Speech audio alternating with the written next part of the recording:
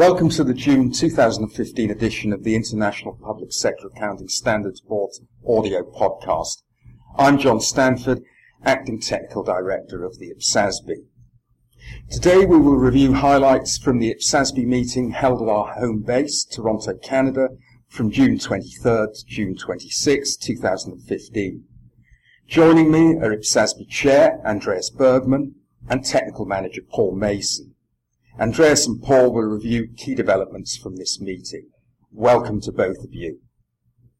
I'd like to start by asking Andreas to provide some opening thoughts on the latest meeting. Thank you, John.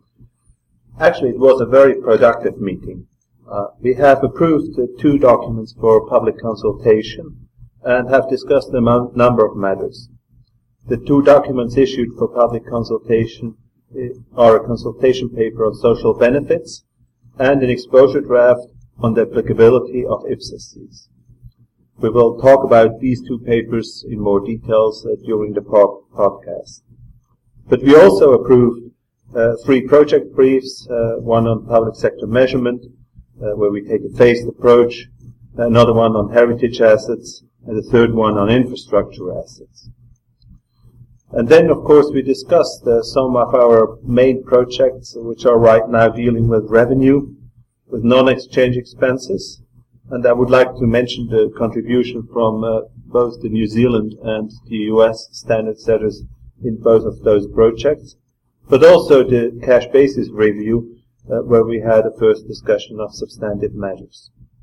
And finally, we also had a discussion on the governance situation, where we, of course, acknowledged that PIC, the Public Interest Committee, has started its operation, and where we had issued the terms of reference for the Consultative Advisory Group, which will start with the operational activities in 2016. Thank you, Andreas. Now I'd like to turn to Paul Mason, who's the lead staff member on the high priority project on social benefits. Paul, could you outline some of the main points from the social benefits consultation paper, which, as Andreas said, was approved at this meeting? Thank you, John. The IPSASB approved the consultation paper, and in doing so, agreed to consult on 3 options for accounting for social benefits. 2 have been included in the IPSASB's previous consultations, but these approaches have been further developed to reflect the IPSASB's latest thinking. The conceptual framework was approved last year and introduced a revised definition of a liability, measurement bases for liabilities, and the objectives of financial reporting and qualitative characteristics. And these aspects of the conceptual framework have influenced the development of the options in the CP. The IPSASB also came to a view that financial statements cannot satisfy all users' information needs on social benefits, and RPG1, reporting on the long-term sustainability of an entity's finances, includes guidance on providing reports that can meet those needs. The CP reflects this.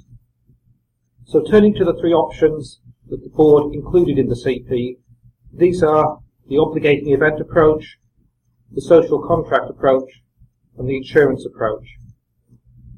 The obligating event approach considers that obligations to pay social benefits are no different in principle to other obligations. Under this approach, the key issue is identifying when an obligating event occurs. 5 different points at which that obligating event might arise are discussed in the CP. The social contract approach considers that there is a social contract between the state and its citizens. Citizens agree to pay taxes to enable the state to provide, amongst other things, social benefits. This is analogous to an executory contract, where an entity would not recognise a liability until the counterparty has performed its obligations. And finally, the insurance approach, which is a new approach. This approach considers that some social benefits are similar in practice to insurance contracts, and so it uses an insurance accounting model to account for these social benefits. Unlike the first 2 approaches, the insurance approach cannot be used to account for all social benefits. It is limited to accounting for those social benefits that are financed, at least in part, by contributions. The IPSASB is seeking respondents' views on these approaches and also on what respondents see as the most appropriate way of accounting for social benefits, which might involve a combination of these approaches. Finally, the IPSASB recognises that this topic is both important and complex, and for this reason it has agreed that the consultation period should be for 6 months. Thank you for that update, Paul, and that consultation paper will be available on the IPSASB website in the next few weeks. Now I'd like to ask Andreas to spend a few minutes discussing the IPSASB's approval of the exposure draft on the applicability of IPSASs. This project used to be called Government Business Enterprises, and perhaps it's more familiar to most of you under Disney. We had a consultation last year, and the result of this consultation is that IPSASB should withdraw the definition of government business enterprises, and instead acknowledge that the applicability of the standards are actually decided on by regulators. We will limit ourselves to describing for which type of entities we develop our standards. Therefore, we also changed the name of this exposure draft, and as John has mentioned, it is now called the applicability of IPSASs. As this is a more technical issue and a less wide-ranging topic than the social benefits, we have decided to have an exposure period of 4 months, which is the usual period for our standards. Thank you, Andreas. Can I turn back to you, Paul, please? One of the most complex projects in our work plan is public sector combinations. Could you give us a brief update of where we landed at this meeting? Yes, John. This project has been one that has been discussed for a number of meetings, and at this meeting the board made a decision as to how public sector combinations should be classified. It takes the control approach that was in our CP back in 2012, but recognises that sometimes when one of the parties to a combination gains control, that may not be sufficient to indicate there is an acquisition. Instead, there are a series of other factors that need to be considered, which could lead to that combination being considered as an amalgamation. There's more work to do on this approach, but that is the main development that has been at this meeting, and that gives us a very clear steer for how to develop the exposure draft. Thanks, Paul. That's good to hear. Now, before we conclude our podcast, I'd like to invite Andreas to make a few closing remarks. Thank you, John. I would like to talk about our A Closer Look At series. A Closer Look At is actually a series of both publications and videos looking at the challenges but also the benefits of governments adopting IPSASs and accrual accounting in general. Right now we do have 6 A Closer Look At publications. They are dealing with the experiences in Costa Rica. This one is available in English and Spanish, in Guatemala, Malaysia, Malta, Panama, and Switzerland.